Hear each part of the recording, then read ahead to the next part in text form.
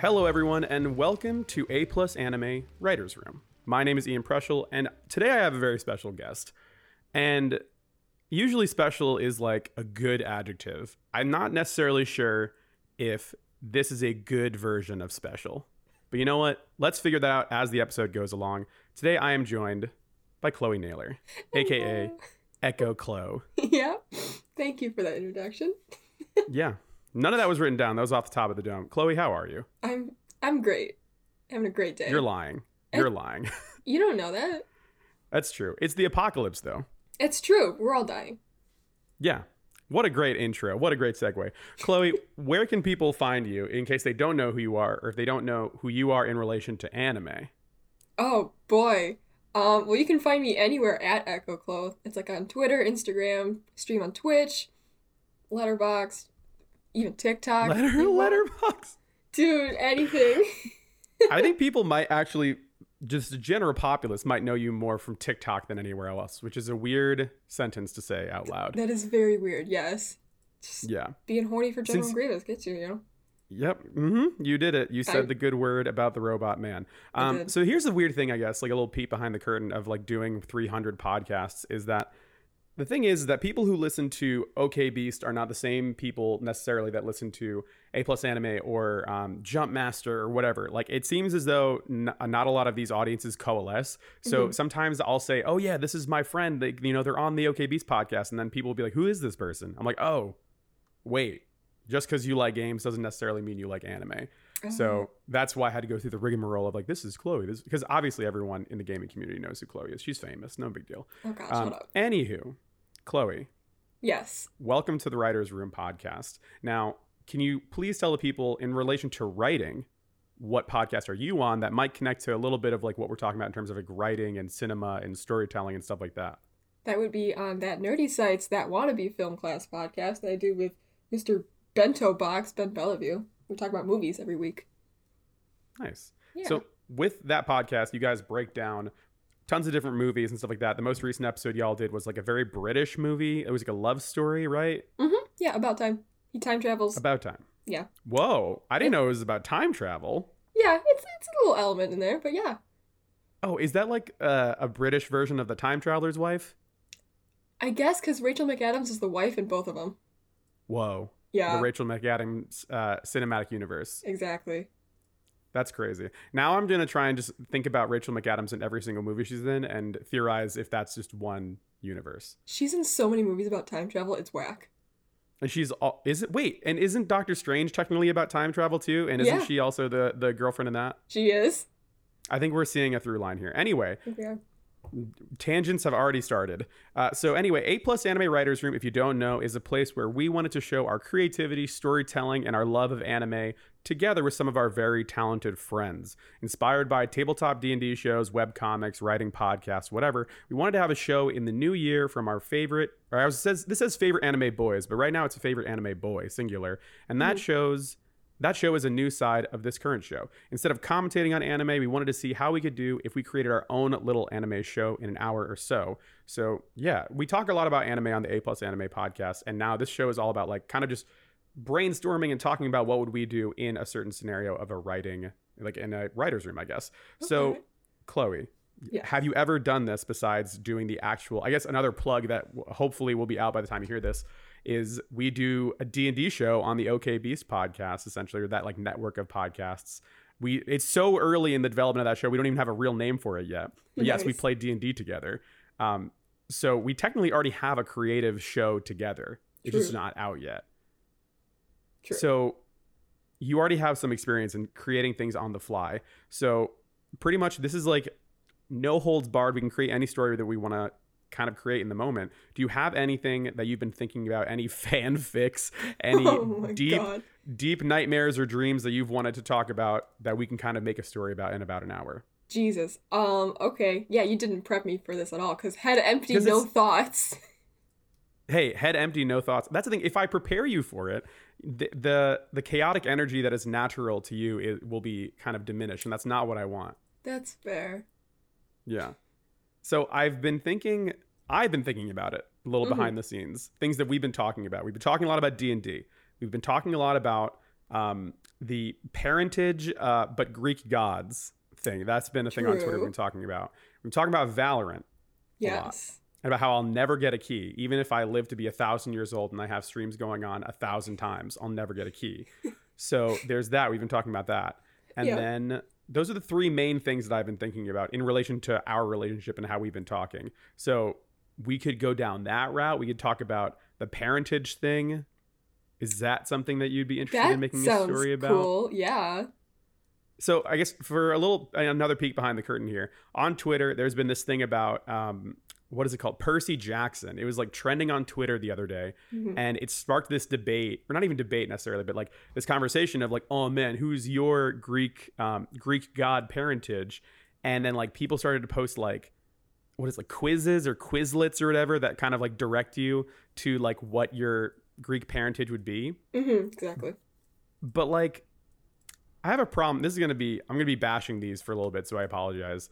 Try to be as positive as I can. But like half of these quizzes are like, what's your favorite color? Blue, all caps, parentheses, like the ocean, silly, close parentheses. And I'm like, I wonder what answer I'm going to get if I do that one, right? Yeah. So it never feels like genuine, and like the answers are too specific for you to actually get like, oh man, I'm actually more like this thing. You know what I mean? Yeah, it's kind of sucky like that. Yeah. So we have a bunch of friends that did this, that posted their results on Twitter. Which one did you see the tweet that I did saying who my god parentage was? I don't think that I did. No, who'd you get? Who do you think I got? I want to say like Poseidon. Okay, so here's the thing. I thought I was going to get Poseidon because of like this stereotype of like, oh, you know, a swimmer, stuff like that. And like on this really shitty quiz thing, it would ask questions like, what's your relaxing activity? Parentheses, swimming, haha, wet. And I'd be like, yeah, I love swimming, of course.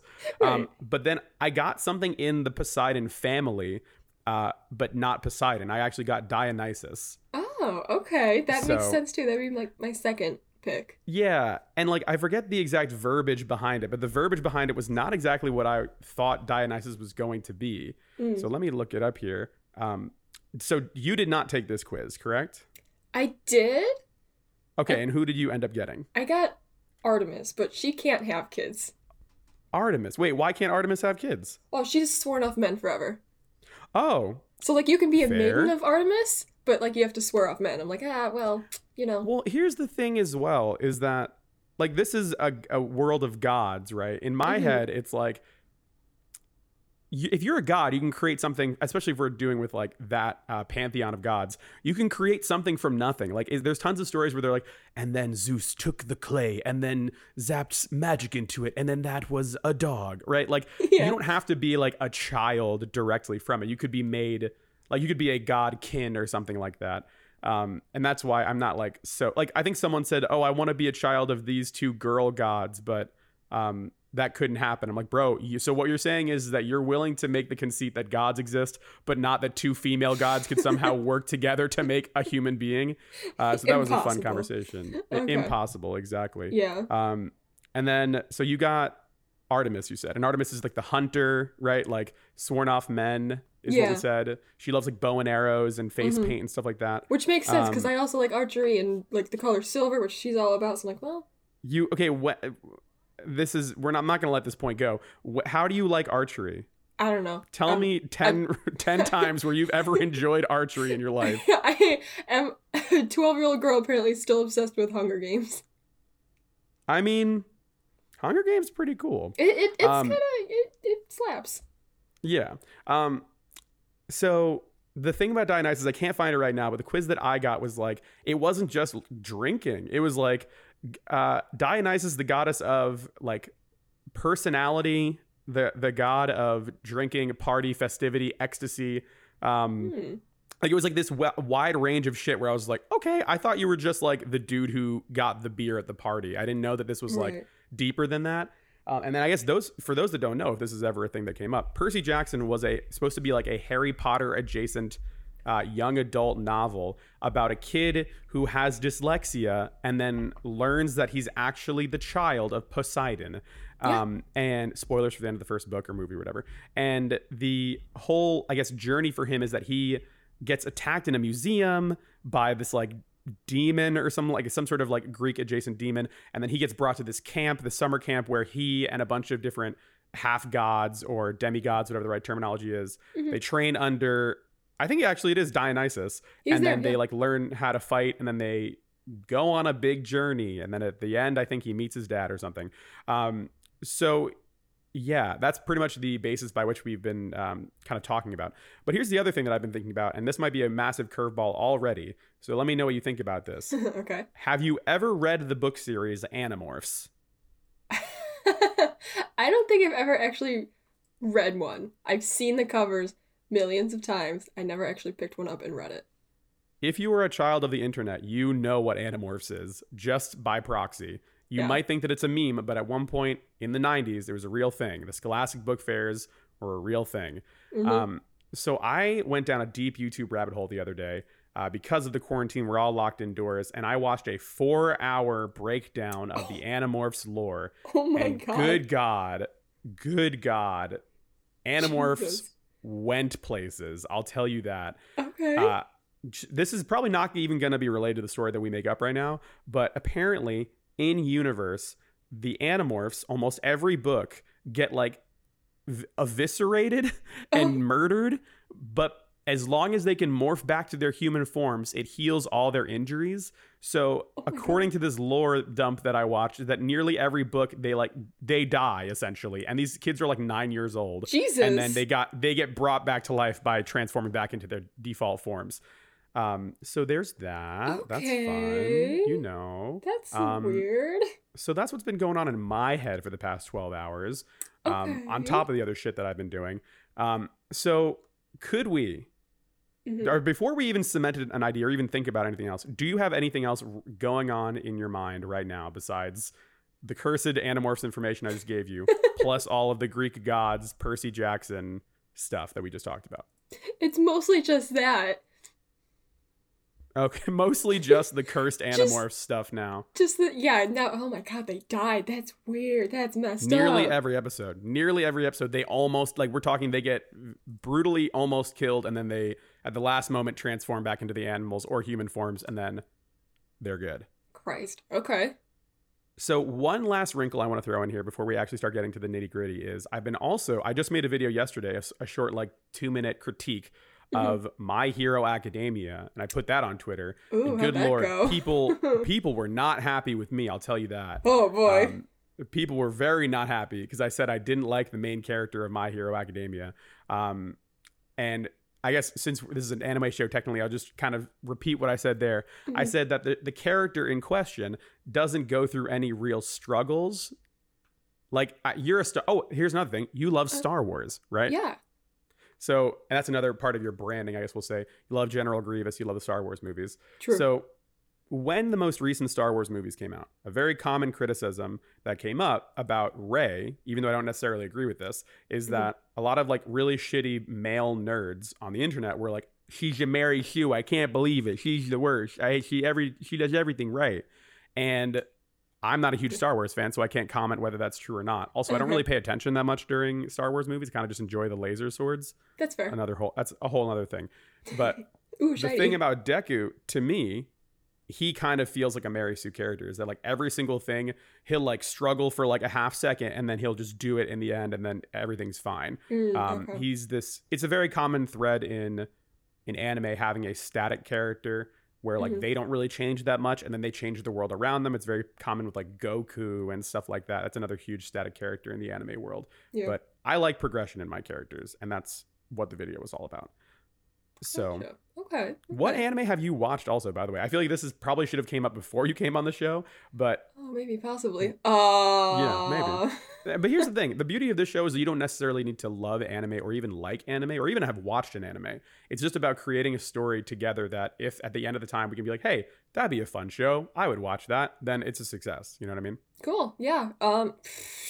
I I don't watch anime recently. I mean, I've been rewatching Cowboy Bebop. That's literally the most anime ever. Okay. All right. So I got that. That's like, I don't really like movies that much. I did watch all the Star Wars movies in one sitting, though. It's essentially what you just said. Don't worry about it. I'm trying to think. I think my very first anime was like Wolf's Rain. I don't even know what you're talking about. Nice. Now I very rarely get stumped when it comes to like knowing obscure bullshit. Okay. But here we are. Wolf's Rain? I think Yeah. you made this up. I'm 95% No. sure you made Look this it up. up right now. Oh, It's damn. there. Okay, wait, this is Yeah. real. Yeah. Oh, this explains your furry tendencies. I'm not a furry. You're not a furry. I'm kidding. If you're an anime fan, you're a furry. Sorry. Hunted to near extinction, wolves disguise themselves as humans and seek a fabled paradise. This is Animorphs for Japanese people. Oh my god, you're right. Whoa. We found a common thread. Okay, so Whoa, we have there we go. Wolf's Rain. What else? You love Pokemon. I know that as well. Yeah, that's true. So you watched the Pokemon anime in recent years? In recent years, probably not since I was like 10. Okay. That was like 3 years ago then. Exactly, I am 13. Exactly. Definitely would not allow a 13-year-old on a podcast ever. That's illegal. You must be 19 or older to be a podcaster. That's Gotcha. confirmed. Okay. You must be depressed and above the age of 19. So, anywho, so I'm thinking we go with a fusion of Animorphs, Percy Jackson. What else did we say? My Hero Academia. Okay. And then what else? I feel like there was another thing that we said. I guess we're going with those ideas then. I've decided. Let's do it. So I guess the concept, there's not enough anime out there. You talked about Artemis earlier and the bow and stuff. I think that we make our main character a girl. Okay. Who is the daughter of Artemis. Gotcha. And maybe, I don't know, because do you agree that there's like not enough cool female characters in media just in general? Or like that was the first thing that came to my head where I was like, okay, I want like a cool, strong, like non-sexualized, just independent girl character was the first thing that came to my head. Yeah, sounds perfect. I mean, the guys will be like, oh, she's a Mary Sue, but like, let's make her cool anyways, you know? There you go. So, okay. See, writing stories on the fly is harder than it looks. And I should do this all the time because of D&D. Well, actually, should we just make your D&D character the main character of the story? You want to do that? I kind of do. Here, All can right. you please tell the people at home, if they haven't listened to the D&D show, who your main character is in D&D? Okay, so my main character in D&D is a rogue moon elf. Her name is Vera Nicotine, and the nicotine's spelled with a Q and a couple I's. Oh, I didn't know this. And I'm the one leading the campaign. I didn't know there was a Q. I just wrote it in my notes as nicotine. Oh, no. I made it more like, oh, cool looking, you know? No, I don't know, because that's very bad. Perfect. Well, there you go. That's how it's spelled. Love it. Yeah. Love it. She skateboards, she does fucking kickflips and backflips all the time, and she vapes a lot. Love it. Oh, yeah. Okay. So, fusing Percy Jackson with My Hero Academia and the god stuff, I think that wouldn't be that difficult. Because I think that we could do a thing where, okay, have you ever heard of, God, what's his name? Neil Gaiman before? Yes. And you know that he did like The Sandman and stuff like that. Like he did a bunch of like pretty influential comics. Yeah. The work that I know the best of his is, God, what is it called now? It's like American Gods, I think is what it's called. It's exactly it. Yeah. Yeah. And there's like a show on either HBO or Showtime or whatever. It's so super I'm cool. thinking, yeah, have you seen it? I think I've seen the first episode. I've been meaning to go back to it though.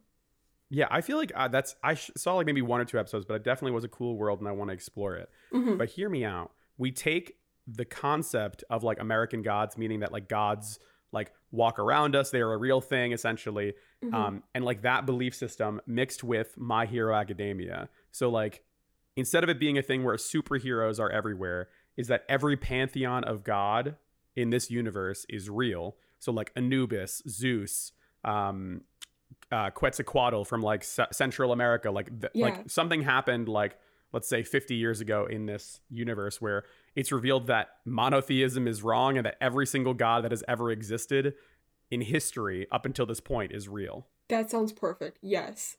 Super cool. And like instead of it being a thing, because I know every religion is different obviously, but like I want the gods to have like a Roman Greek sort of feel to them where like every once in a while like there is a heaven or Elysium or whatever where like all the different gods chill, but maybe like different pantheons don't interspersed with each other.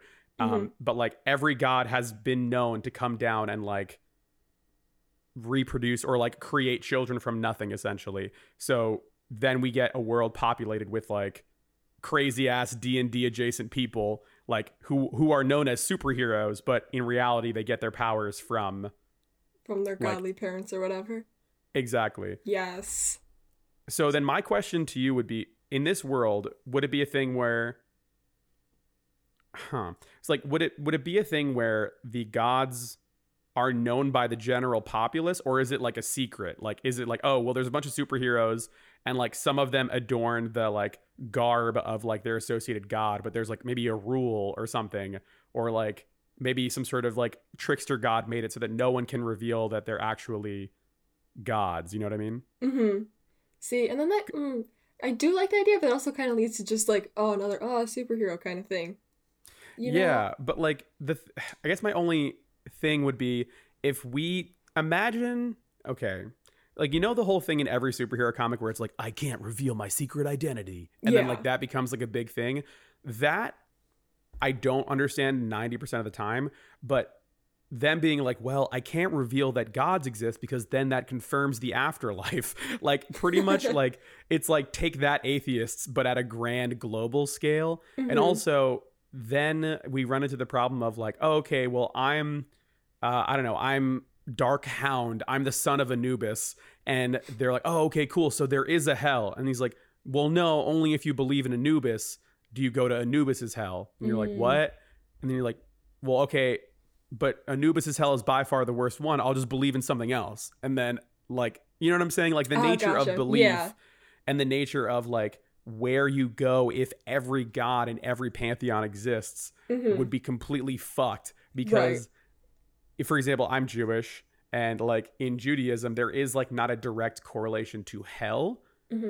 It's like you go to this like, it's like essentially a doctor's waiting room where like in the waiting room of hell, you like ponder your mistakes and you kind of, you're supposed to atone to a certain degree and like come to a conclusion as to if your life was good or not and like how you could have done things better, blah, blah, blah, blah, blah. Once you have kind of chilled in this doctor's waiting room for a certain amount of time and come to the conclusion of like what the impact of your life was, then you kind of go into heaven. You go to the doctor, aka God, and you go to heaven. Gotcha. So if I'm the average person in this world, and I know there's guaranteed heaven if I celebrate Hanukkah, I'm celebrating Hanukkah, right? Right. Which would cure anti-Semitism, just saying. You're right. And that we kind of get into a weird thing where you're like, okay, well, everyone's going to start believing in the coolest religion, or the religion that is the most lenient, I guess. Do you know what I'm saying? Like, that's like the narrative problem. So it would have to be, like, it could be something like in like Harry Potter where they have to keep it hidden from like normal like mortals or whatever, normal humans. Like they can't know. Other like superheroes or the demigods or whatever, they know each other. And like maybe you're a superhero, you have powers, but you can't exactly reveal who your parent is. Otherwise that just kind of fucks something up. Ooh, okay. Or yeah, no, because I guess like my whole thought process is I've been playing a lot of Hades recently, which is the Greek/Roman mythology roguelike, which is also perfect for this current conversation because I know like a stupid amount of Greek mythology now because I've been playing this game nonstop. There's a god that is like beneath all the other gods. And what I mean by beneath, I mean like in the levels of Hades, they are underneath hell. They're like one level beneath hell. Okay.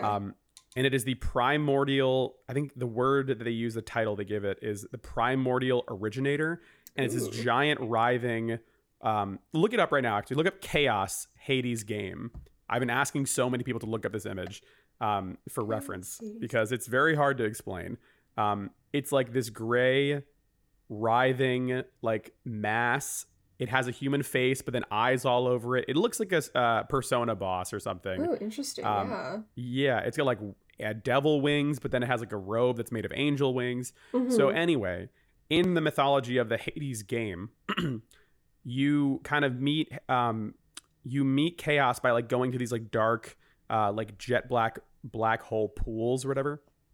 And the gods don't really acknowledge that Chaos exists except for like maybe one or two. And it's said that chaos has like been forgotten essentially, even though everything emerged from chaos. Like they are the first god before the Titans as well. So I was thinking in this world, maybe like there's a god above the gods that is like something that is like, you can like, humans may not know the true nature of their heavenly parentage, because then that would destabilize the system of faith essentially. You know what I'm saying? Mm-hmm. Like there's a quote, I mean, talk about D&D or whatever. There's a quote from this most recent season of D&D that I watched.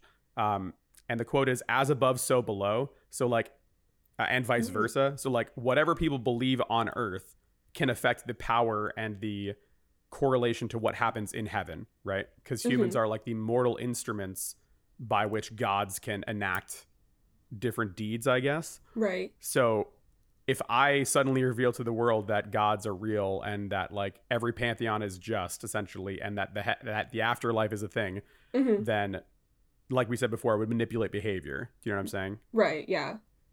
So how would you rectify this situation besides like installing a god too? I would just say only you know who your parent is. You cannot reveal that. You can't learn what other people's are. So what happens if so let's say, for playing devil's advocate, let's say, okay, I am the son of Satan, the Judeo-Christian Satan. Gotcha. My whole thing is that, that could be a good villain.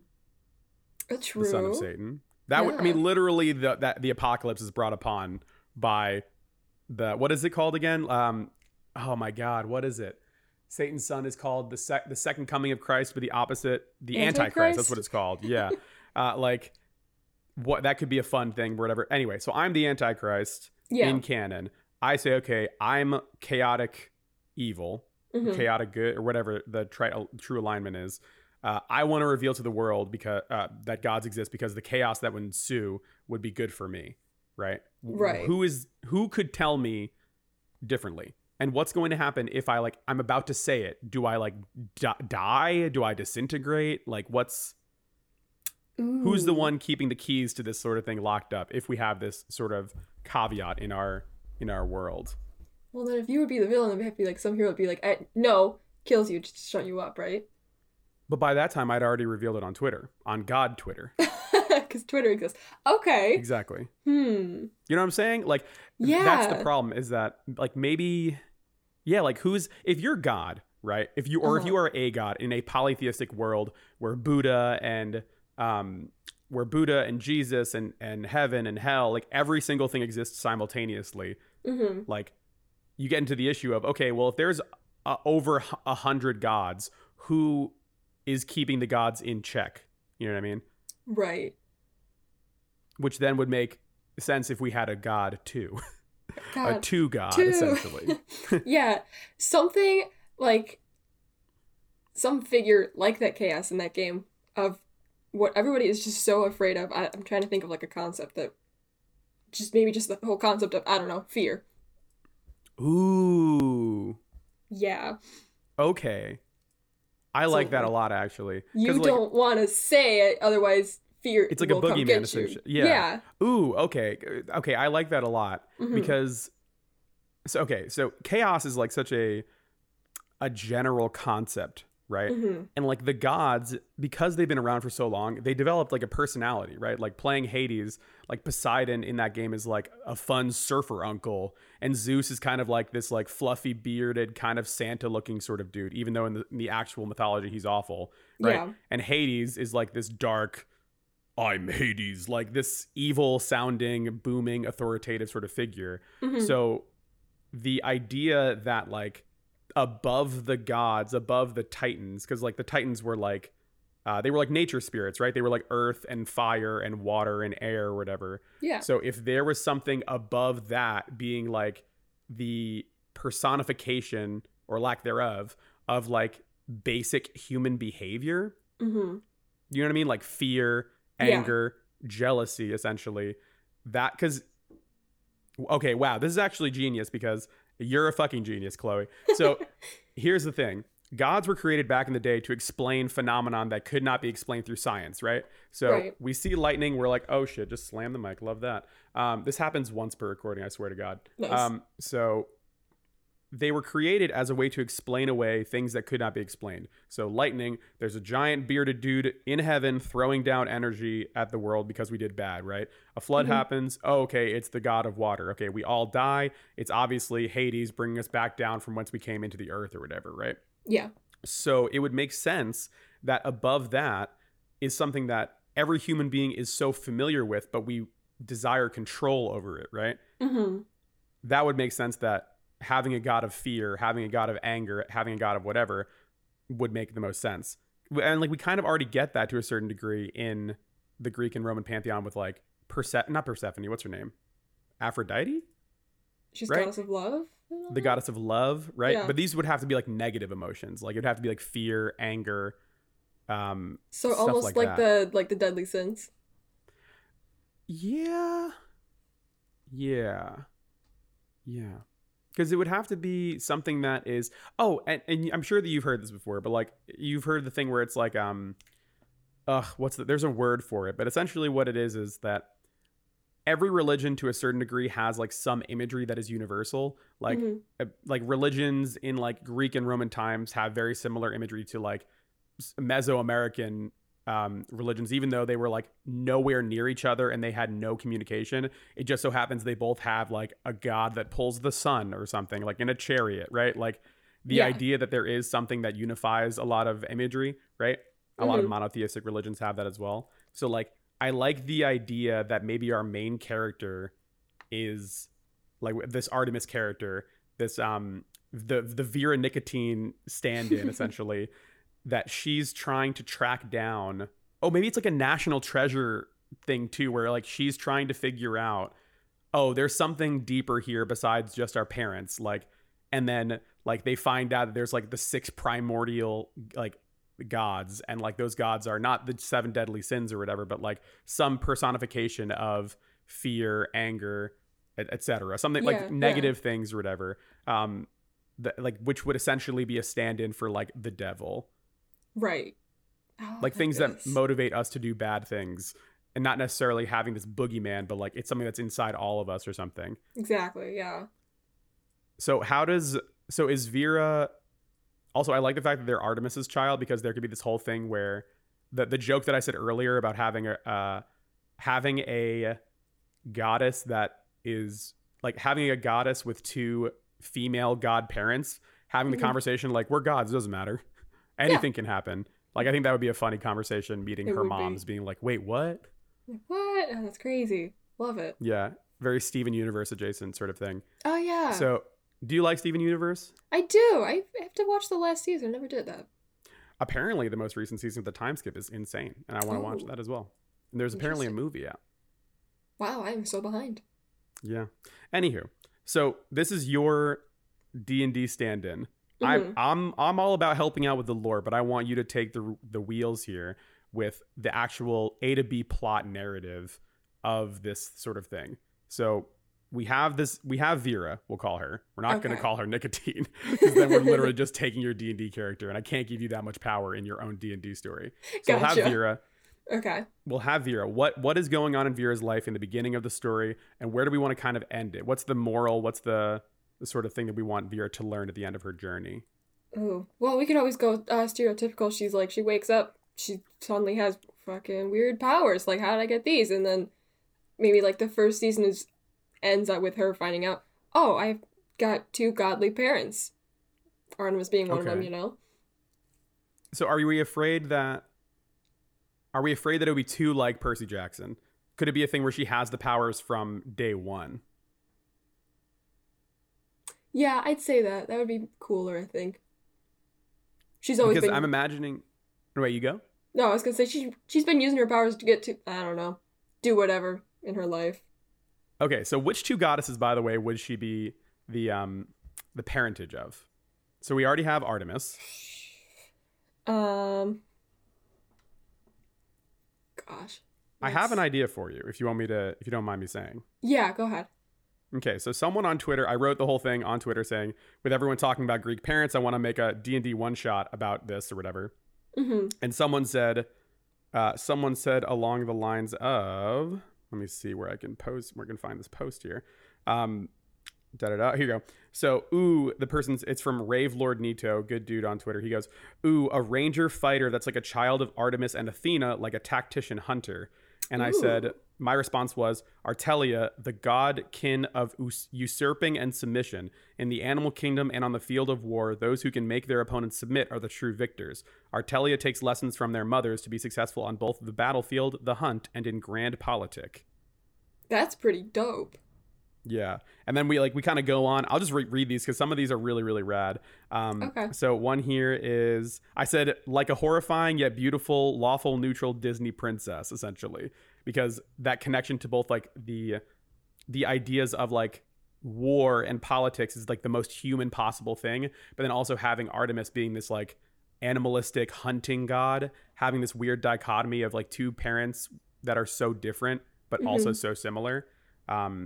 And then here it says, I keep thinking she's wearing a crown of laurels that turns into thorns when she enters battle. And then my response to that was, when she gets angry, her teeth become fangs, like a wolf or something like that. Yeah. And then I think the last thing that was cool here was a goddess of two kingdoms. Since submission and usurping are concepts in both the kingdoms of man and animal, they shift forms. So I like the idea maybe that like when she's, I mean, we could still do like the typical Spider-Man shit where it's like, oh, well, I thought that I only had one godly parent, which is why I could like summon a fucking bow made of energy my whole life. Yeah. And then I entered the God Academy or I entered the academy or something like that. And then one day I was fighting and then a giant shield bubble popped around me as I was saving my friend. Like the very typical, like, what is it, like Marvel superhero / like anime moment where it's like, Masaka, I can't believe it, this happened. And then like that'll be like the mid-season like, wait, what is this thing? Yes, there we go. Yeah, so see, we're already developing something here. So we have Athena and Artemis together. I love that combination. So we also have the My Hero Academia tie-in where it's like a school, right? Like because I didn't want it to be a summer camp because again, I'm trying to homage Percy Jackson, but not just be Percy Jackson. Not just you know copy what I mean? it. Yeah, I get it. Yeah. So, okay. So we have the school, we have the main character for the most part. What does the main character look like? Is she like short, tall? Does she have like cool hair color? Like what's the vibe we're feeling for this character? I'm literally only picturing my D&D character, so she's got like she can't be an elf, bro. We just talked about this. Elf, but like, okay, she's got the white hair and the blue eyes. Like that's what. Ooh, okay. So here's my question.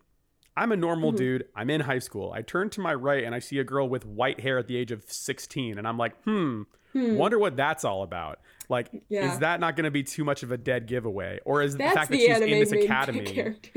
That is like we turn to, like me, Ian Purcell in high school, turned to my head to the right. And I'm like, this girl is 16, 7 feet tall, white hair and blue, bright eyes that I can see from the other side of the room. This might be an anime character. So 100%. I guess to counter that, they'd have to be in like the academy from like day one, essentially, right? Yeah. I mean, does everybody have like weird hair colors and all that? Or is it just I would assume so, right? Because like if you're in a school with crazy superhero freak people, you would have to like, everyone would have to be so weird that you couldn't really question anything, right? Like we just talked about having someone we talked about Anubis or whatever from the Egyptian pantheon, like having a dude who has like black hair, essentially just what furries think is hot, which is like a really hot dude, but then like cat ears or dog ears, and a tail, exactly like that would have to be somebody. So here's my other question: if we're pulling from every pantheon, are we going to make it a thing where every character is human or human looking? Because if we're even just from the Greek pantheon, the Minotaur of Minos or whatever, I think was when either Zeus or Poseidon, Poseidon made the Cyclops when he had sex with a giant or something. Right. And then the Minotaur was Zeus and a bull, I think, or a cow. So, like, are we going to have, like, animal hybrid people in this world? And then, like, people just won't question it as long as they look like superheroes or whatever? Yeah, I don't see why not. Okay, rad. Yeah. So I guess before we even move any forward with Vera, what religions are we going to be pulling from here? Is Jesus going to show up? I guess is the real question I'm asking. If we're gonna pull from every pantheon, sure, Jesus can be there. We'll pull from like Egyptian mythology, Greek, Roman, Really showing how much whatever. religions we know about. Egypt, Jesus, Egypt, Zeus, Jesus. the big ones. But let's get like Eastern mythology in too. Like, I'm not as well versed in that though. So Okay, so hear me out. When you said Jesus, because of my dumb chaos brain, I was like, okay, Jesus. Now stay with me here. okay, Jesus is a top operative of the CIA, the Christian Information Association. please, He yes. is the 007 for Judeo-Christian God. Oh my God, yeah. And Yes. just think about it. What's the number one thing that Jesus can do? He can die and come back to life. True. Jesus is on assignment in France doing research on something. He gets captured. They kill him. Guess what? No matter what happens, that motherfucker's coming back He's 3 back. days later. Exactly. He's the Ooh. perfect secret agent. True, you're right. Oh my God, he's the 007 of this world. Because also, I'm telling you right now, if I was watching an anime and then they show a guy from the back wearing like a James Bond suit, and then he has a ponytail and a beard, and then the first scene he's in, he gets shot in the middle of the dome, and then it cuts to 3 days later at the end of the same episode, and he literally just walks out of the earth, and he's like, he has like like you can't see this because obviously we're not on video, but like, when like secret agents tap their ear and it's like, come in, God, it's me, your son. Turns out that was the terrorist cell we were looking for the whole time. And then like Judeo-Christian God is like, take them out. And he's like, Roger. And then he just runs like fully nude into the sunset to kill someone. Yes. I mean, also, if we do that, we're definitely getting the American audiences in there. We're definitely 100%. getting to season 2 because the Deep South is loving Secret Agent Jesus. True. They're getting their own spin-off show 100%. Oh, absolutely. Spin-off about Jesus 007. Oh my God. No, his name would be 003 because he comes back after 3 days. You're right. I suddenly am in love with Jesus, the secret agent, Oh and my I don't care about God. anything else in the story anymore. My new I'm favorite sorry. character. He's like the Aizawa of My Hero Academia. Everyone's like, oh man, Deku's cool, but then the second the grumpy, sleepy dude shows up, everyone's like, I'm horny for the teacher. I don't care about the story anymore. Fair. That's going to be Jesus in this narrative. Okay, so Jesus is a secret agent. He'll be a side character that we'll fall in love with. Absolutely. I'm also thinking like South American religion has to be a part of it. Do you know Rayquaza? Yes. So Rayquaza is a reference to the. Let me pull this up. I don't know how to spell Quetzalcoatl, so we're gonna see what Google can do with this awful spelling of it. Gotcha. No, there's a Q in there. Cool. And an X. There's definitely a Q. There's a Z in here too. Oh, there's a Z. Okay. Yeah. So Quetzalcoatl is a deity in the Mesoamerican culture and literature.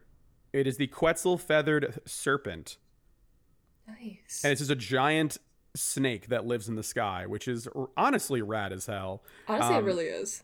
Yeah. So with any anime and with any superhero thing and with Percy Jackson, you have the main character, you have a love interest of some kind that may or may not work out. Who knows? The will they, won't they's. Then you have the joke character. So I'm thinking all 3 of these characters have to come from a different pantheon. 100%. Yes. So Jesus Christ's secret. Wow. I am so in love with this idea. It's like Jesus Christ Superstar, the sequel. Jesus Christ Secret Agent is definitely one of the teachers at he's like a senior teacher only. He does like, what is it? Independent studies with people. So Yeah. Jesus Christ Secret Agent is definitely in the background somewhere. We have our main character, Vera Nicotine, who's the daughter of 2 goddesses from the Roman pantheon or from the Greek pantheon, whatever. Yeah.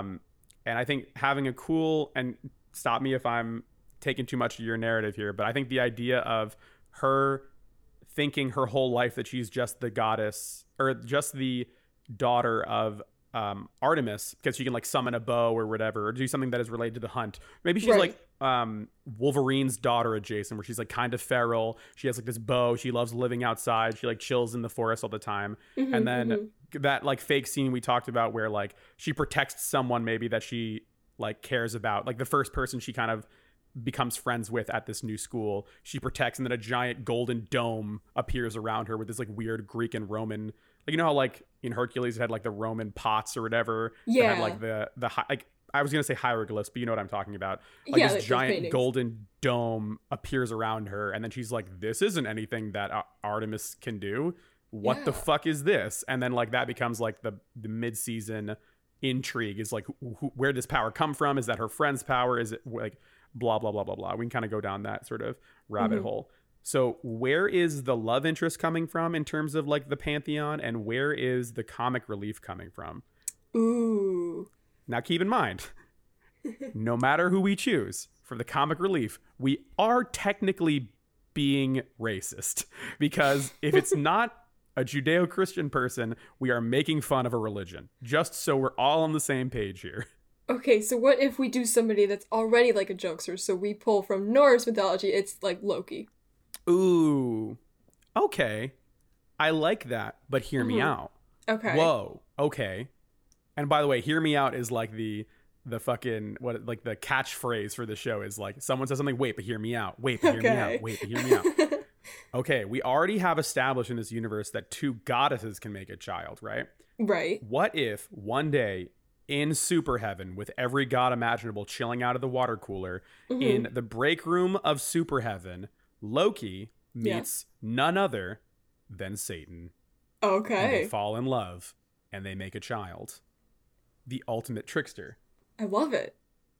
I think this is becoming gay chaotic mess, and I love it. Absolutely. So, what does the god, what would even their aesthetic be if they were Satan mixed with Loki? Do we just literally have the giant golden horned helmet with two black, but they're still wings, they're not demon wings, they're like black angel wings? Yes. Are we creating Sephiroth too? Are we just making Sephiroth too? We might be, but that's fine, because that aesthetic, ooh, that's real good. Okay, this is gonna be a thing. What's the name? One Winged Angel is the name of the song that Sephiroth uses. Okay. Wow, I love this idea so fucking much. Okay, so the arc.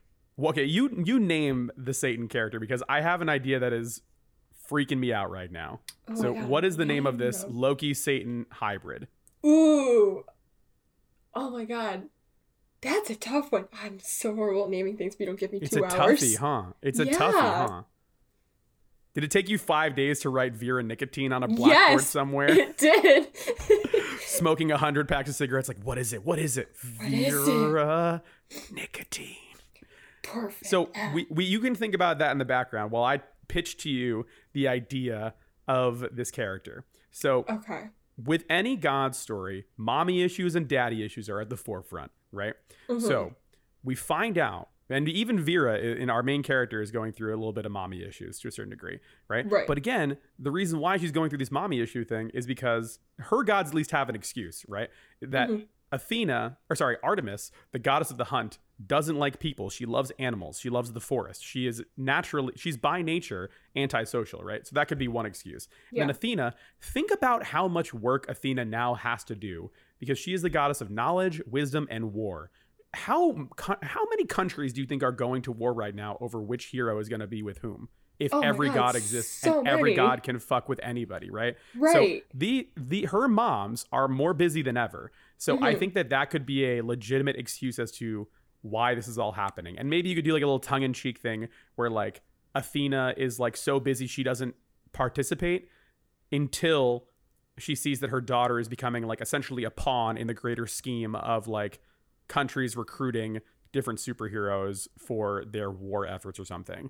Right. Because then that's when she comes on her radar. She's like, fuck, wait, my daughter is becoming more powerful than I thought. I thought she would just be sitting in the woods eating syrup like her other mother. And here we are. And then like maybe Artemis like leaves her like notes on arrows or something, like every birthday or something. Maybe Artemis leaves her something, but she's too afraid to interact with her daughter because of how her father treated her or something. There could be some interesting lore in there. Think about it as well. If there's a billion gods, for the record, every god in almost every religion fucking sucks. Like narrative in every god story is like, hey, gods are dog shit. So hear me out.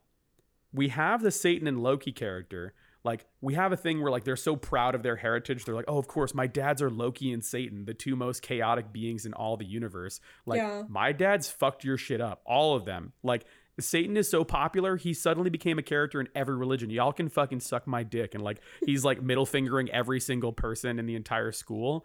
Maybe, like, it turns out that, you know, being a pawn is, like, a theme in this sort of story, I guess, where this son is, like, is himself a pawn. Like, they were trying to create an antichrist, essentially, a being that would be pure chaos, that, like, would destabilize the world. When in reality, all this kid really wants to do is, like, make his dad's proud.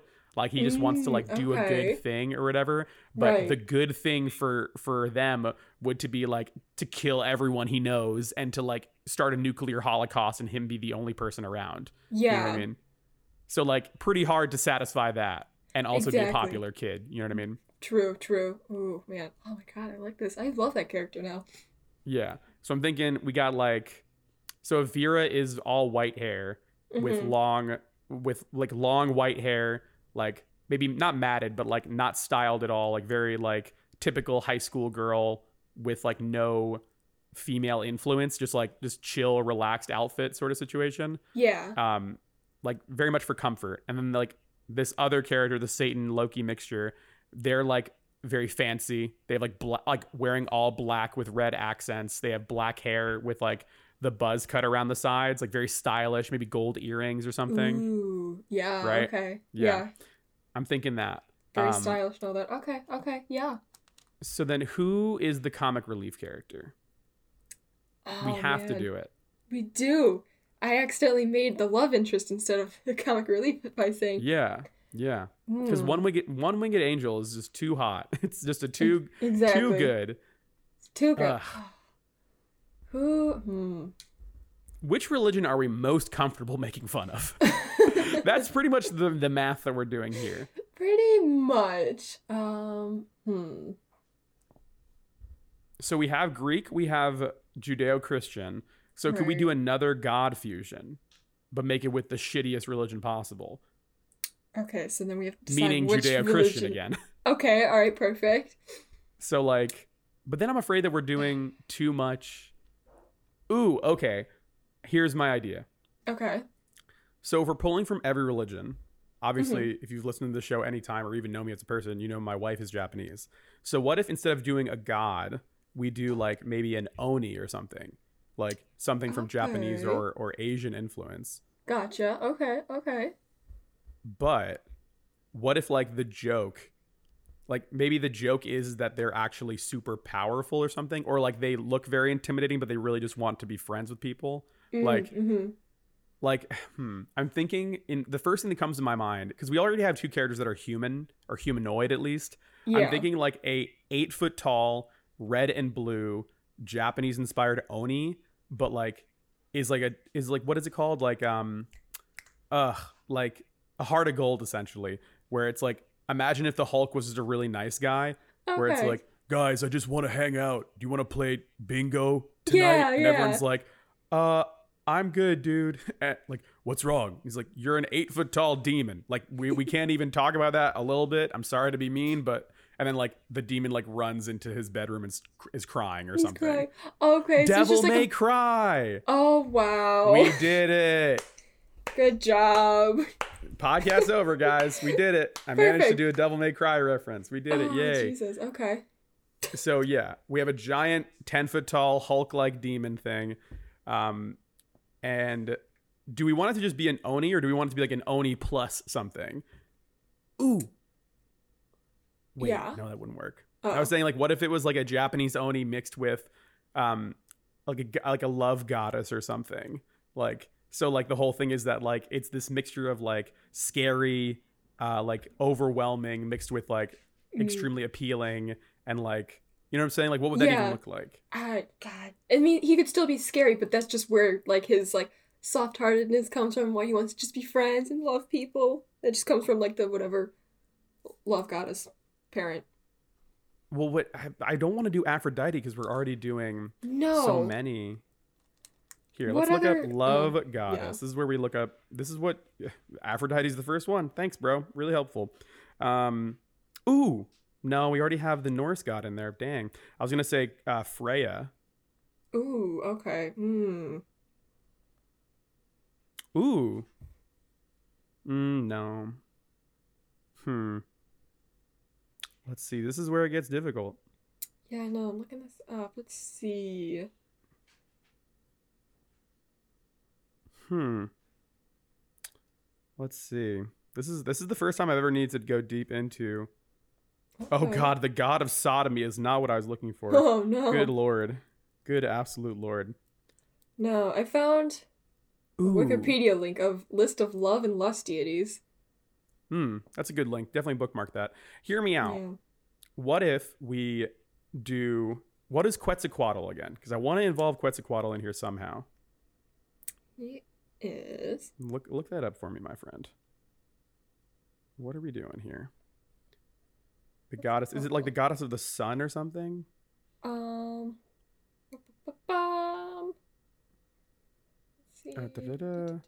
Feathered serpent, Where's Quetzalcoatl? the Aztecs, He the is the merchants, god. Don. Ooh, okay, that's good. I think that we can do that. Because hear me out. Onis are like protectors, and they're also like very naturalist. Like they're connected to either like Raijin or Fujin is like lightning and thunder and stuff like that. And I Hmm. think that if you Quetzalcoatl also being in the sky, I think that that's like some solid lore connection there. And if we're taking and cribbing something from Percy Jackson lore, having a thing where like maybe like his human form is like maybe something like The Rock adjacent, where it's like Samoan like adjacent, where like maybe he has like long black hair and has like it wouldn't even need to be Samoan. It could be from Mesoamerica or like Central America, where it has Yeah. like they have like a snake tattoo that's all around their arm representing their one parent, and then like you have like a Japanese like Oni on like the other side of like a Yakuza adjacent tattoo on the back. Yeah. And like having the mixture of those cultures together would be actually pretty fucking rad. You're And right. having okay, I don't know if I'm remembering this correctly, but if I remember from the movie El Dorado, Okay. Yeah. do you know that movie? Oh, I love that movie. So I was in history class when that movie came out, and Hmm. apparently like the soccer game they use with their feet. Yeah. So apparently they used to also fight by putting blades on their feet. Ooh. Okay. So I'm imagining a giant demon, Japanese like demon Oni club in this Mhm. guy's hands, and then blades on their feet. And like, what would a person who fights with a giant club, like one-handed or two-handed club, but then also can like do a Chun-Li kick with knives? What does that look like? Oh my god. And how insane would that be? And then He's- also the fact that they're a lizard, but also a demon, and they can fly because Quetzalcoatl had like giant angel wings. Right. That's a rad design, I think. That is super dope. Yes. He's like buff and he's super agile as well. Ooh. I'm into this. Okay. I'm so into this. Have you ever seen Bleach, by the way? No. Okay, there's a character in Bleach. I think, no joke, his name is Chad. Let me look this up. Bleach Okay. Chad? Bleach Chad. Or it might be... oh, it is Chad. Oh wow. Ready? The name is Bleach Chad Final Form. Oh my god. What a great Google. So, yeah, this could definitely be an inspiration from this character, because, like, they have this giant, like, demon fist, and they're, like, a tall, South American guy with, like, brown hair. So, like, look up, please put this into your Google history real quick. Okay. Bleach Chad.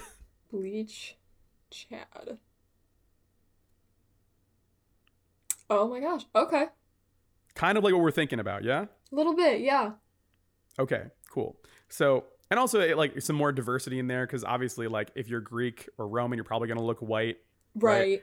And I assume the god, the son, the godkin son of two Satans would definitely be very pale and white. Probably, yeah. So let's get somebody a little colorful in here. Yeah, definitely need to up the ante in terms of our diversity. So, so we have Vera. We have. Did we ever figure out a name for the Satan analog? I cannot think of. Do we just call him Damien Odinson? You know, let's like call Damien him that. Odinson. Okay, because like I think him kind of being a shithead and embracing the Antichrist figure would be kind of on brand. Yeah.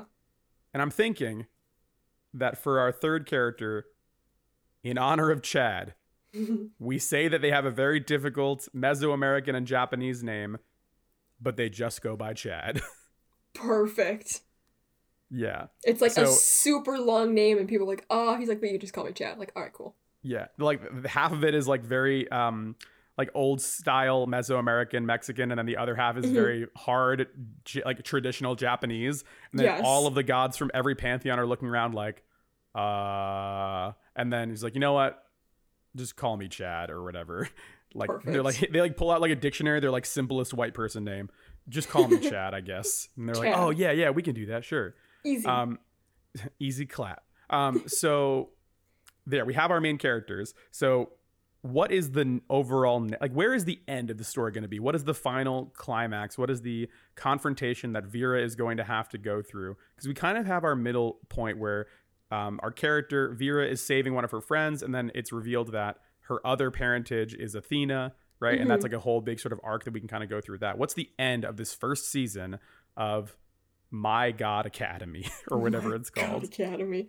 Okay, so you said something about all these countries are like recruiting all these demigods for like war, right? So should like the Yeah. overarching plot be like we should maybe stop this war? But I guess I like that, but maybe that's like a later season because I Yeah, think that like when you're a kid or whatever, you're like, I just am worried about the various high school nature of everything. that's I fair. think that like Yeah. taking down the government might be a season 2. That could be later. That's just like something in the back of everybody's mind in like season 1, like, hey, government kind of shitty. Yeah, and then we move on. Yeah, and I think we could do like cross cuts to like what's the word, like not like a novella essentially, but like they'll do like a scene, like the majority of the episode is this, and they'll cut away to like government offices where we like that's where we'll see like Jesus Christ secret agent. Well, yeah, And that's then, where like, he we'll comes in. see- That's our connecting thread to the government. Like we see exactly 003. Yeah. Yeah. Oh, and have you ever heard of the manhwa? What is it called? Solo Leveling. No. So it's a Korean comic, and like the whole thing is that like people in this world have like magic powers, but it's in a modern setting, and your power level essentially is like stagnant. Like when you awaken to your powers, it's like, oh, I have this ability, and I'm an S level hero or something is what it's called. Okay. And then you can be recruited by nations to do certain things. Like there are these portals that open up to these like dimensions where demons come out, and that's where like some countries using their money will like recruit people from other nations and make them citizens so that they can kind of be the most safe, I guess, if that makes any sense. Okay. So I like the idea of like kind of like All Might. If we're inspired by My Hero Academia, he's very much inspired by America, right? He has the red, white, and blue. He names things after American countries. So I like the idea of in this world, even though people can't necessarily reveal that they're related to gods to make sure that things are as stable as possible. I like the idea of like behind the scenes, government organizations are like, okay, trying to recruit god kin or like god children to fight either in like wars or battles or in defense or offense or whatever. Because even if there were gods or whatever, there'd still be a fight for resources, right? Right. Or of ideologies or whatever. And there would have to be something with that. And I like having a thing where we cross cut back to like, let's say Europe or something. And then in this like, what is it called? Like Mission Impossible War Room, we have Athena, but she's like wearing like a power suit. Like and she still has a golden shield next to her. Okay. And like Ares is there, and Ares has to be hot. It's required. Of course. And like he's wearing an open button up with like a white, like with a white button up with like the sleeves rolled up, and he's like, listen, Athena, we have to do something. War is inevitable. And then Athena's like, not if I'm here. And like they have this very much Iron Man Tony Stark argument of like war is inevitable, you can't change the humans' minds. Even if we tell them who we are, doesn't mean, if anything, that might make them fight more over who's more right. If they know that gods are real and the afterlife is real, then who the fuck cares if you die? Wars are going to happen 3 times as much if they know guaranteed that heaven and hell is real. Right. That could be like a whole interlude essentially. And then as they're having that argument, Jesus Christ secret agent comes in. It's like, we have a problem. And then like they're revealing maybe the season 2 plot in these sort of interstitials where you're meeting popular gods or whatever. In the interim. And then of course Buddha shows up. He's like signing, he's got to be a what's the word, uh like super popular sort of like person. Like he has to Okay. be like a famous like a Mahatma Gandhi figure where like Yeah. people don't know that he's Buddha, but like people are just so overwhelmed with like this calm around him. He Mm-hmm. becomes like, I guess his way of like trying to help people is just like being on the ground floor and like helping the average person. Yeah, yeah. I like Yeah, that. and like maybe all the gods are assembled to defeat something at the end of the day or something. Um, so then maybe that's the season 2 plot, is that like all of the major pantheons, like key figures from major pantheons, are uniting, a Mm-hmm. la Avengers style. And the end of season 1 is revealed that like they're coming back, and maybe we don't know what they are until season 2, and like the season 2 is like the 6 primordial fears or something, or the Yeah. 6 The primordial darknesses or something. You know what I'm saying? right, yeah. And then season one can just be it's normal. They're just trying to graduate. The season finale is like graduation, and maybe But there people has to are be like something, right? Like what well, is that like something in season 1? mm, Because even in Percy Jackson, like the ending battle is like there's like the kid who's, I think, Hermes' son, trying to get a powerful MacGuffin away from Percy Jackson. And he like, right, frames there's him something. for stealing Zeus's lightning bolt. Yeah, and that's the whole big thing. Yeah. But because there's so many, like if there's infinite gods, essentially there would be infinite weapons, right? So Right. like, who is the main antagonist if you're the son or daughter of major gods, right? And every Mm, god is major, essentially. If every god exists, then every god is major. You know what I mean? right. So like, what? Yeah, like what's the major plot if your dad is God, Your essentially? dad is God, and one of the side characters' fathers is Satan, And we're cool with that. and we're We're like, cool yeah, with it. that's Yeah. Timmy. His dad is Satan. You know. It's like, all right, that's fine. Hmm. Trying to think of other It has baddies. to be related to like something happening at school, obviously, because that's what they're going through, right? Yeah. Hmm. Hmm. This is difficult. It is. Going through all the mythologies that I know. Hmm. Ooh, okay, I got it. Okay. Perfect wrap up. So this, we say that they are coming back, right? And that's supposed to be the season 2 big bad, right? So Mm-hmm. the 6 primordial fears or something, or the 6 primordial somethings, right? Like these negative emotions that can be affected by both gods and humans, right? Yeah. And that would be a big motivator for the gods of every pantheon to be invested, right? Because Mm-hmm. if you could somehow manipulate Ares, the god of war, to become fearful of something, then that might motivate the people, like warfaring nations, out of fear to start attacking one another, right? Or if you have like, I don't know, the Artemis or something, the goddess of the hunt, become fearful, then Mm-hmm. suddenly every nation is like killing major predators and destabilizing the natural order out of fear, right?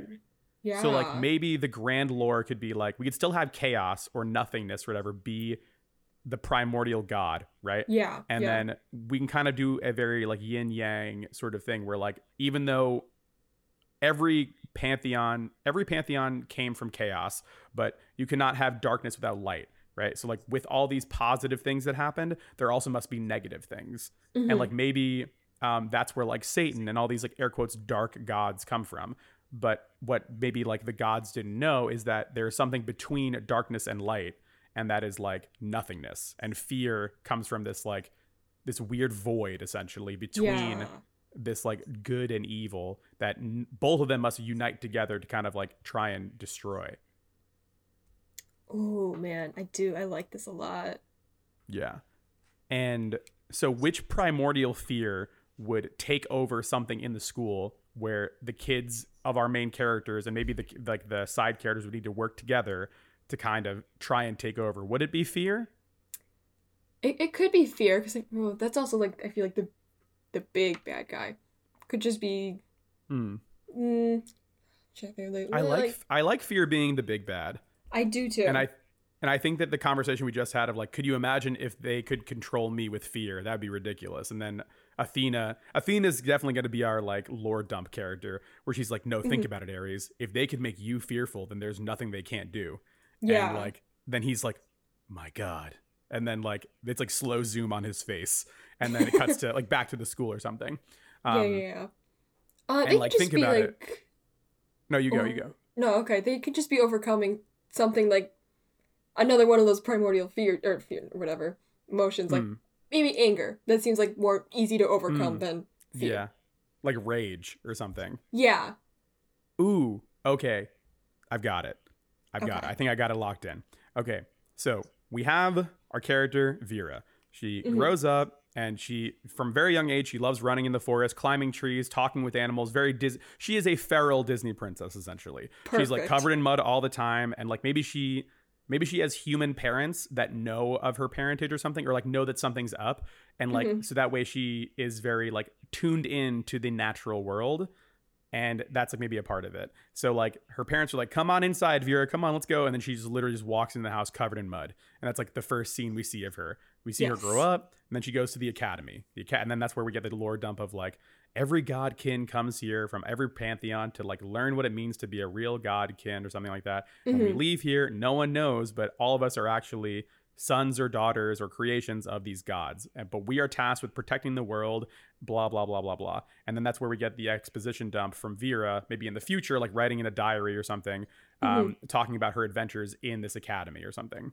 Perfect. And yes, then like we have like the intro, like the what is it called, not syllabus, like the intro to the school or whatever. Who's the headmaster of this academy if every pantheon is there? How about like a sun god, like Ra or something? Ooh, that's raw as hell. Yeah. That is not what I meant to say, but yes, that is raw as hell.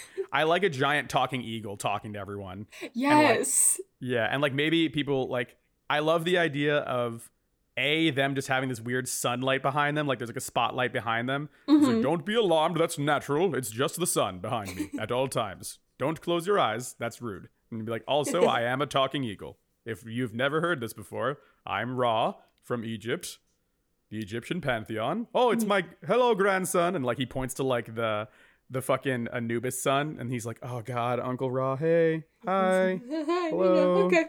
Yeah, and then like he's like, oh, what a good grandson you are, and like maybe like embarrasses like a side character or something. Perfect. The furry character. He's like, oh, I see your ears are coming in. That's so great. Proud of you. Okay, moving on. And like, he is very corny and like loves all the students or whatever. Because again, you would expect like a sun god to be very warm and kind or whatever. Right. Exactly. So the anger character or like the primordial fear, could we, to wrap up everything that you love, could it be this like venom, like black, like viscous pool? Like this weird, could we make it like look alien almost? You know what I mean? I'm like down for that. Yes. Adjacent. Yeah.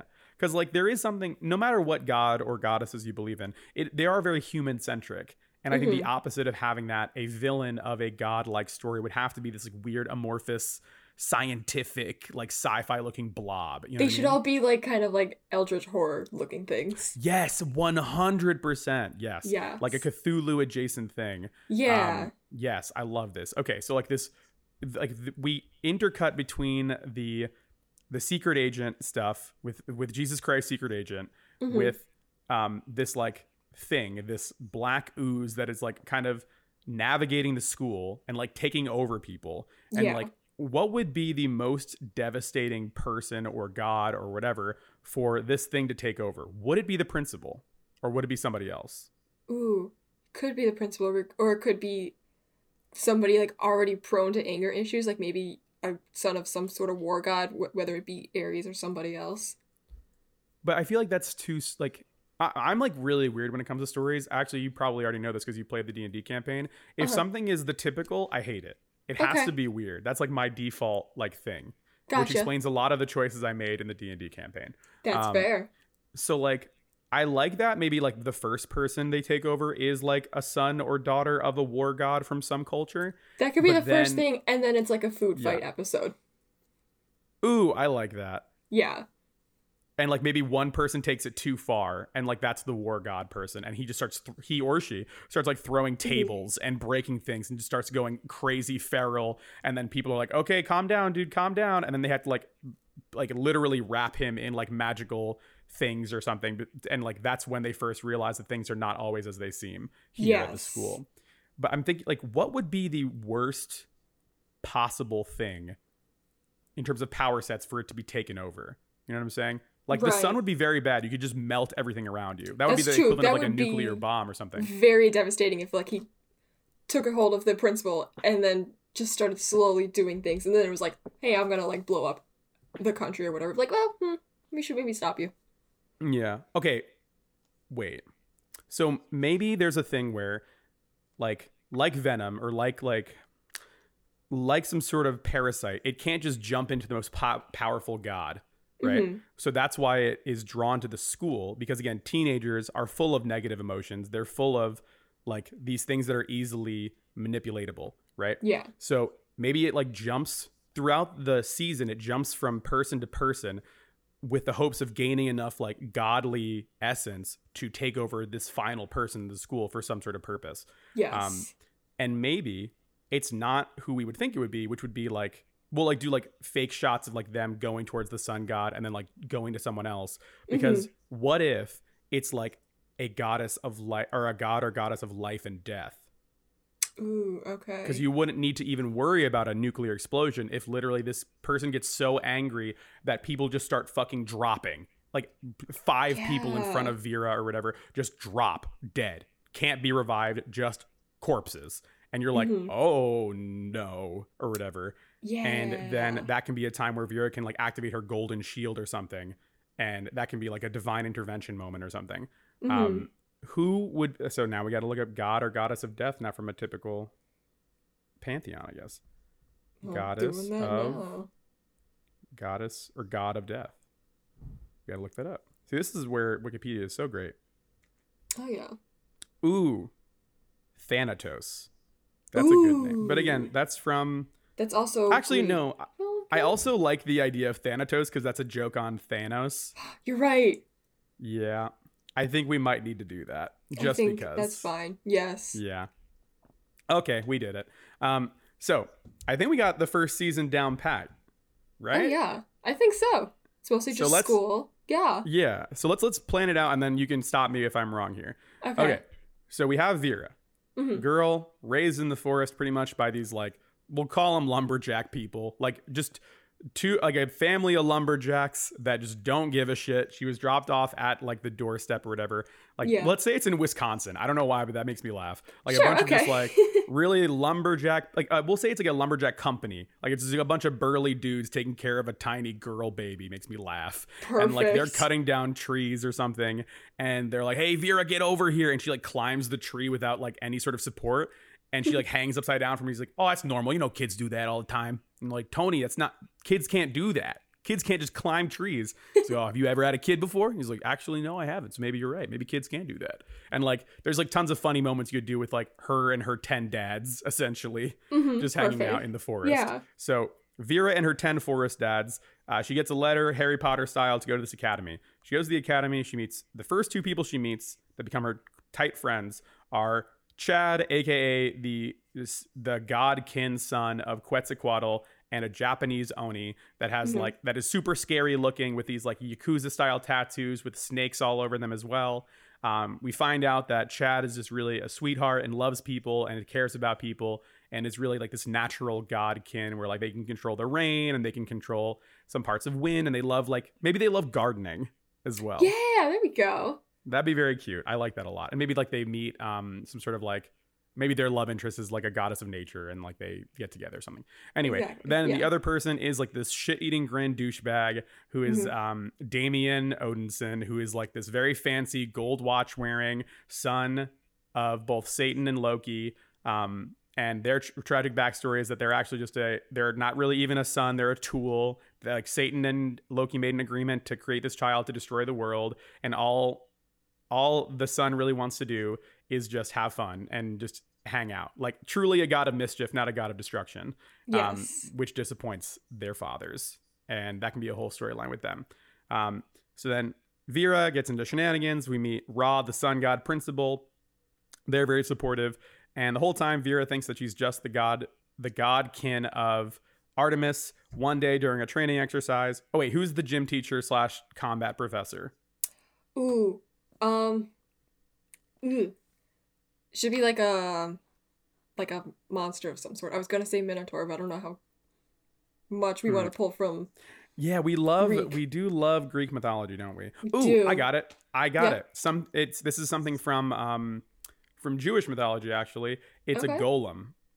Ooh, okay. So like I like the idea of like a golem, a Jewish talking golem who's like, "Oh, what are you doing here? Come on, let's go eat some bagels together. Come on." He's like this 10-foot tall giant talking brick golem that just Perfect. is like who's like a gym teacher combat guy. It doesn't matter if people beat him up because he can just reform his body from brick. So, Hmm. and we'll call him Moshe or something very Jewish sounding. Okay. He also moonlights as a rabbi. Not relevant to the story, but it's important for my own benefit. Love it. So during a training exercise or whatever with gym teacher Moshe, they're having this giant fight together or whatever. And it's actually a team fight where it's our three main characters fighting against each other for the first time. Chad loses because they can't bear to hurt their friends, and that really shows they're a really good lad. And then as Loki or as Damien is fighting Vera, Damien is going full Sephiroth, doing these black angel wings. Of course, they have a sword. I don't know how they got the sword. They have a sword. They're fighting Vera, and they're about to corner Vera and actually like do a like devastating blow. Vera has this giant golden orb come around them with these like golden hovering shields. And Yes. that's like the turn of like, wait, this is not anything that I did or anyone else did consciously. Where is this from? That's where we start to get like the questions of like, who's my other parent? Is it another god or whatever? Because Damien has two godly parents. What does this mean? And while this is all happening, we're cross-cutting to Jesus Christ, Secret Agent. We're finding out the plot of the 6 primordial somethings, either darknesses or fears or whatever. Right. We'll just call them the 6 primordials because that's actually cooler if we reduce the name. That's true. Yes. So the 6 primordials are taking over different countries. It just so happens that one of the 6 primordials is the primordial emotion of rage, and that's when we'll have that food fight scene where did we say who the god was that gets taken over? It's a son of Ares or whatever. Something like that. Yeah. Ooh, can it be a thing where they have a football team, but all of the football team is just gods of war, like all the sons and daughters of gods of war who just loved combat? Yes. And like Ares has 10 kids that just look like him, but just like a color swap of different races. Like there's a Japanese Ares, there's a white Ares, a black Ares, a Spanish Ares. Because again, he gets around. He's a handsome lad, right? Exactly. Yeah, it makes sense. We can have like the Athena warrior princesses, essentially just like his entire family are so tight knit because they just love beating the shit out of things, and that's like their whole shtick. So the eldest son of Ares gets taken over by the primordial emotion of rage during a food fight. That is a ceremonial thing. Every year they have a food fight, and Ares' son ends up going so far that it takes like 10 godkin to like put them down essentially for long enough for them to get examined. They don't remember anything that happens, and that's when like we see the primordial ooze thing like leave them and then go to somebody else or whatever. The whole time during the season, we're trying to figure out what this thing is supposed to do, why they're doing this, and it turns out that their whole thing is to take over a god that's powerful enough to destroy the world, essentially, because that's what the whole primordial emotions are supposed to be. Bring out the worst of people, kind of like a Satan adjacent character. And then that can be like a whole plot with Damien, where he's like, this is what my god is supposed to do. I'm supposed to team up with the primordial emotion of rage because I was built to destroy the world too.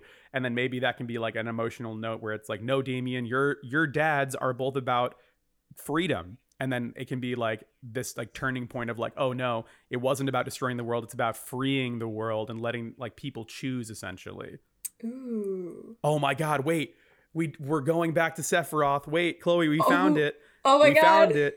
When Vera is doing this thing where like she's doing a speech about her god parentage or whatever, it's like, I never even knew my parents, but I'm sure that if they were here right now, they would tell me that I have the freedom to choose, and so do you. And then he's like going towards like this giant black hole of locusts and like green dark orb of energy that Thanatos is creating in the middle of this like New York City, we'll call it. Okay. And then he's like, you have the freedom to choose. And he's like, what? And then like Vera does the whole spiel about like, no matter who we are, we're our own people or whatever. Yeah. And then from there, it can be a whole thing where when he realizes it's about him choosing, that's when one of his black angel wings becomes white, and then it's one winged angel, and Oh my then God. it turns out that Damien, Chad, and Vera do a Power Rangers 3-person attack where like Vera covers Damien in a giant golden orb. Chad Chad covers the orb in like a giant cloud, essentially a thunder cloud, and like they Okay. both push the orb towards Thanatos through this sort of like giant ball of pestilence and death, and he's able to kill Thanatos during this whole like thing. But again, Thanatos is the god of death, so he's able to bring himself back from being dead. Yeah. And then that's when we find out, oh, I had no idea what was happening or whatever. And that's when the last cutaway is Jesus Christ, secret agent, being like, I have to talk to you kids right now. Fade to black. End of season 1. Oh my God. I love this so much. And there, I think we created an anime just now. I think we did. I really want to watch it now. Let's just write it. That'll be our Okay. D&D campaign this next one when we're done with this one. Yeah. Sounds good. So then what is the name of this series? And then we'll close out the show. Oh man. Something. We're bad at things is naming the things. hardest things. Yeah. It really is. That's the worst part of anything, but at least we have the story. What would we name it? This is the hard part. It is. I really just want to call it Jesus Christ Secret Agent, but I know that's not the name of the story. No, that's his spin-off show. It is. It is definitely the spin-off show. What is like... The Lightning Thief was cool. It was I like cool. that as a naming convention. What about... Ooh, wait. What about the... Yeah. God, what is it called?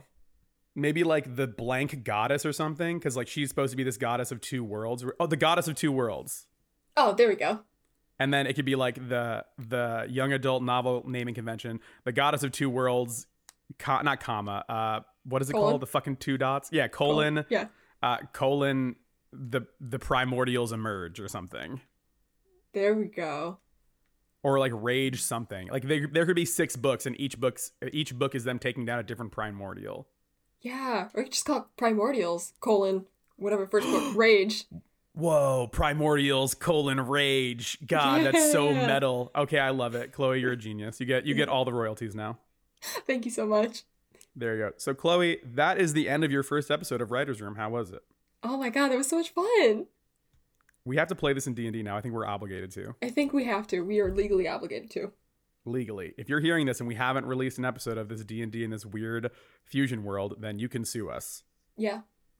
100%. So before With our people sue permission. us, where can people find you to send you the legal summons to bring you to court? You can just DM that to me on Twitter. That's Echo Clo. But also, if you want to yell at me in my Twitch chat, also Echo Clo. There you go. And then also, where can people find your podcast that you do with Ben over That on that is- nerdy site? That nerdy site, that wannabe film class, that's, I think, pretty sure that's on every single podcast service. That's on Spotify. We also put it on YouTube, Apple, all that good stuff. Beautiful. Well, everybody, this has been probably my favorite episode of Writer's Room so far because, good Lord, I love making crazy, chaotic stories with Chloe around. And if you want to see more of that or hear more of that, go and listen to our D&D show, which will be out maybe soon. Hopefully soon. Fingers crossed. I'll let y'all know when that happens. But until next time, this has been Writer's Room. I have been Ian. That has been Echo Chloe, a.k.a. Chloe Naylor. And until next time, love each other and watch some anime. Goodbye, people.